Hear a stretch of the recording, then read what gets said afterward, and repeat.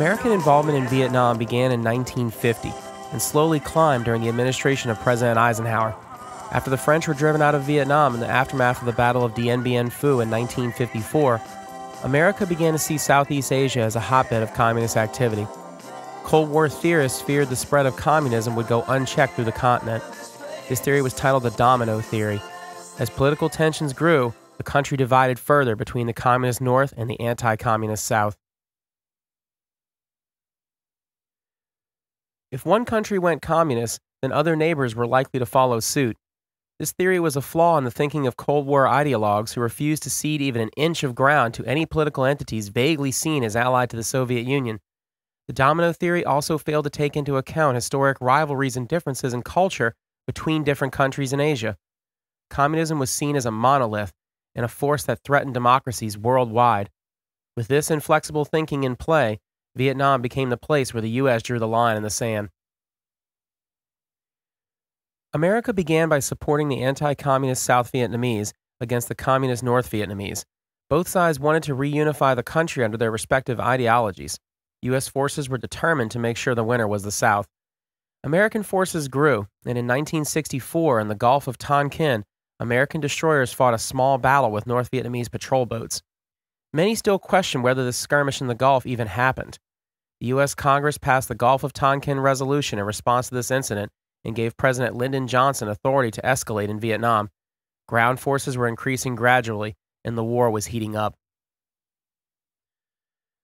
By 1966, Secretary of Defense Robert McNamara saw the progress of the war as slow. Military gains were sometimes few and far between, despite American ground victories being constant.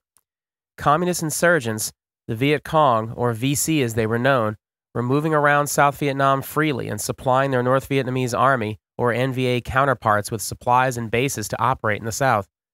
The war needed a new strategy that could be implemented quickly and be effective at stopping the free movement of the enemy into South Vietnam. McNamara privately confided in friends that by 1966, he felt the war may be unwinnable. The idea was to take the fight to the enemy by fast hit-and-run operations. American forces, along with their South Vietnamese allies, would land in enemy areas, attack quickly, and destroy the enemy. After an area was thoroughly cleared, or sometimes called pacified, forces would leave the area and report back to command. Success would no longer be measured on the ground gained, but solely on enemy destroyed. U.S. forces hoped to use guerrilla-style tactics against the VC and fight an unconventional style of war. When combined with superior American airstrikes and artillery, this new approach could prove deadly to the communist guerrillas. This new measure was called the body count. Reports would always include number of enemies killed and captured as its top priority. The helicopter, most notably the Huey, was key in making this work. Soldiers could be moved in and out of areas quickly and thus be more mobile than the enemy. The Huey was reliable and flexible and extremely adaptable to different conditions. It could be used as a gunship for on-the-ground fire support and to ferry soldiers around the country, and also as fast-moving ambulances. U.S. tacticians saw the Huey as just the right kind of tool to change the dynamic of the war and be more aggressive. By 1966, Search and Destroy got its first field test. On September 14, 1966, U.S. forces in South Vietnam launched Operation Attleboro. The operation was meant to secure the province of Tay Ninh from the North Vietnamese and the Viet Cong. Tay Ninh was being used as a main operations center by communist forces and also as a main supply area. Securing this sector became a priority. U.S. forces were convinced there was a main operations base in the area and were determined to destroy it and bring the enemy to the field to fight. This attack was tailor-made to test Search and Destroy. In 1966, the morale of the U.S. was high, despite the lack of significant gains in the war to that point. They did not feel beaten. The idea of taking the fight to the VC and NVA sounded like the right call. Officers and soldiers alike began training for the operation, which was named after the city of Attleboro, Massachusetts, where the 196th Infantry Brigade had been formed. South Vietnamese Army troops were plagued by low morale and high desertion rates throughout the war. Operation Attleboro would see the South Vietnamese perform well on the field and especially in defense. Both U.S. and South Vietnamese forces were inexperienced.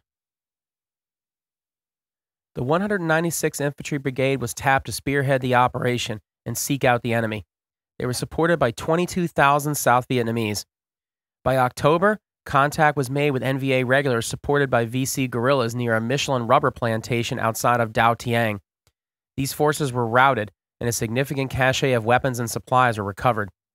North of the tire plantation was a special forces base called Sui Da. After a firefight, the VC retreated north in the direction of that base. When Military Assistance Command Vietnam, also known as MACV, received word of the success and the retreat north of the Communist forces, General William Westmoreland, head of MACV, believed the main base had been found. MACV assumed that the enemy would not retreat north towards Sui Da unless there was a base near there to help supply them. Combined with the knowledge of the supplies already discovered, MACV believed they had a good chance at scoring a major blow. Huey helicopters filled with American soldiers rushed to the area and were ambushed at their landing zone south of Sui Da by the 9th VC Division. As U.S. and South Vietnamese forces converged, so did the 101st NVA. A fierce battle ensued, and the Americans were pushed back to Sui Da. The base supplied coordination for air and artillery bombardments. Ground coordination between units was poor and communication sparse. Almost every unit arriving into the fight was ambushed, sometimes almost instantly. The VC had already begun constructing tunnels and bunkers for defense. Either these forces had found the base they were looking for, or they were walking into a trap. If a trap was being laid, MACV wanted to repay the intention with interest. The 1st Infantry Division was brought into the fight, and many more followed. MACV began to set up for a pitched battle if one presented itself, and they were determined to win. Within days, there were over 22,000 troops in the area. When the buildup seemed to overwhelm the 9th VC Division, they broke up into smaller groups and fought a fighting retreat into Cambodia. U.S. and South Vietnamese forces trailed them to the border and had to let them slip away. American forces were not allowed to cross into Cambodia. MACV's plans to force the enemy to fight at Attleboro had been foiled. Tons of supplies were captured and NVA movements in the area were disrupted. The battle was seen as a tactical victory by American command due to the body count.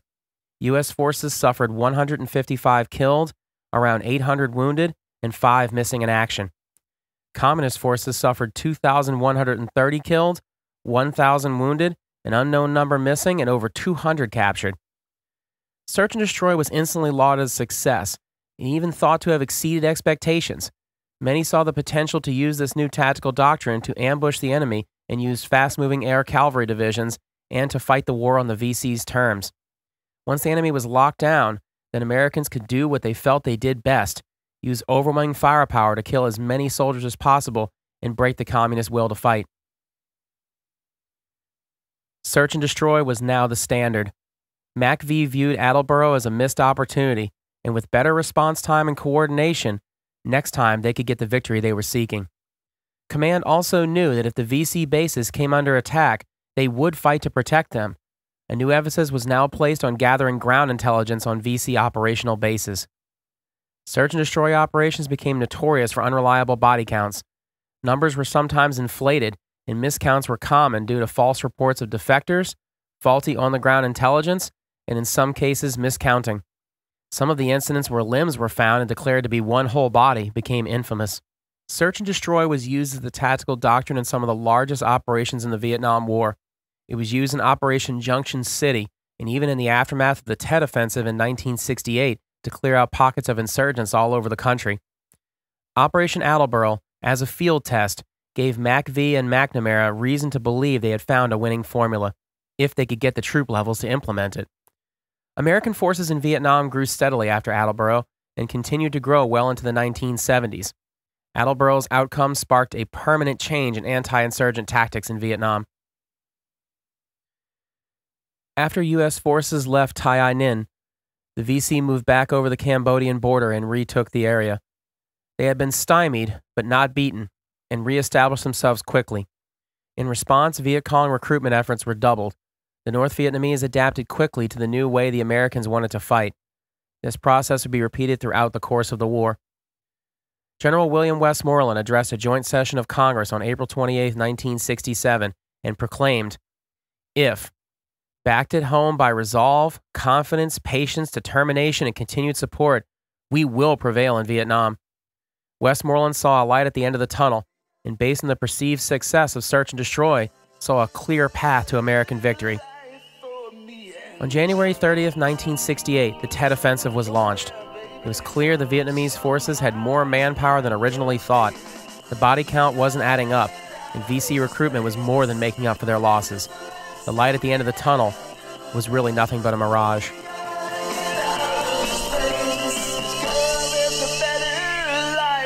Me and